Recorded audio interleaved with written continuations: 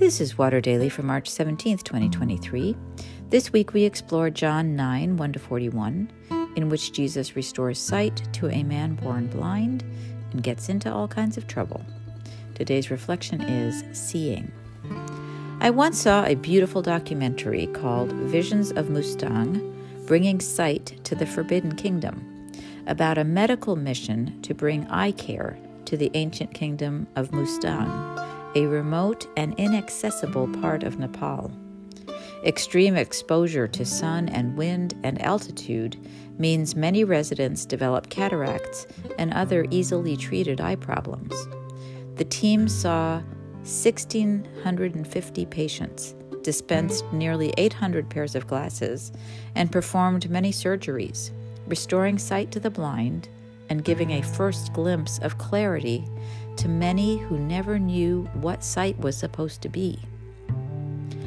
Jesus, too, was on a mission to restore sight in the forbidden kingdoms of this world, and his description of that mission is puzzling. He says to the man he healed, "I came into this world for judgment, so that those who do not see may see, and those who do see may become blind." Some of the Pharisees near him heard this and said to him, "Surely we are not blind, are we?" Jesus said to them, "If you were blind, you would not have sin. But now that you say, 'We see,' your sin remains." Did Jesus really want those who thought they had God all figured out to become blind, or to recognize their blindness? He is particularly hard on these leaders who are so sure they see correctly. Because they have rejected his message and revelation, he says, they are stuck in sin. These self-righteous ones who think they are first will be last of all. Yet to more obvious sinners who come to Jesus for life, he throws open the gates to the kingdom. The last shall be first. What about us? Are we among the first? What about the last who never hear about Jesus' love or just do not experience faith? This is a mystery to sit with and reconcile with the whole of Jesus' promise of life over death. The life of faith is about learning to see ourselves clearly, knowing our weak spots as well as our strengths, to see others clearly and without judgment, and to see God clearly. And once again, Jesus affirms relationship over religion. Quote, Jesus heard that they had driven the man born blind out. And when he found him, he said, "Do you believe in the Son of Man?"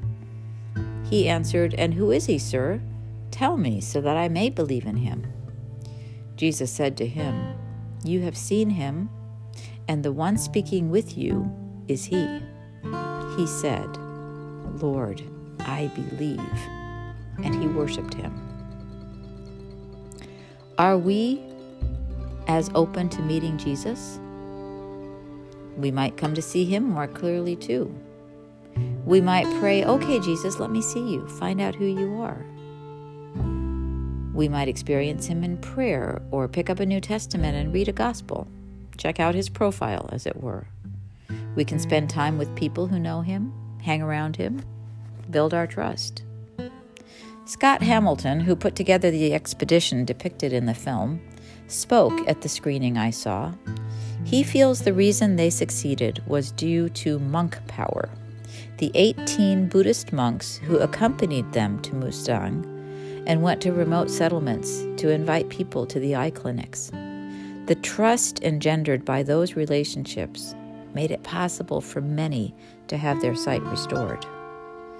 Jesus came in human flesh into our forbidden kingdom so that we might trust God to get close to us. As we open to relationship with him and let him come close enough to touch our eyes, we will find new sight, clearer than we could ever imagine, and then we can go out like those monks and find others and help them trust Jesus to draw near.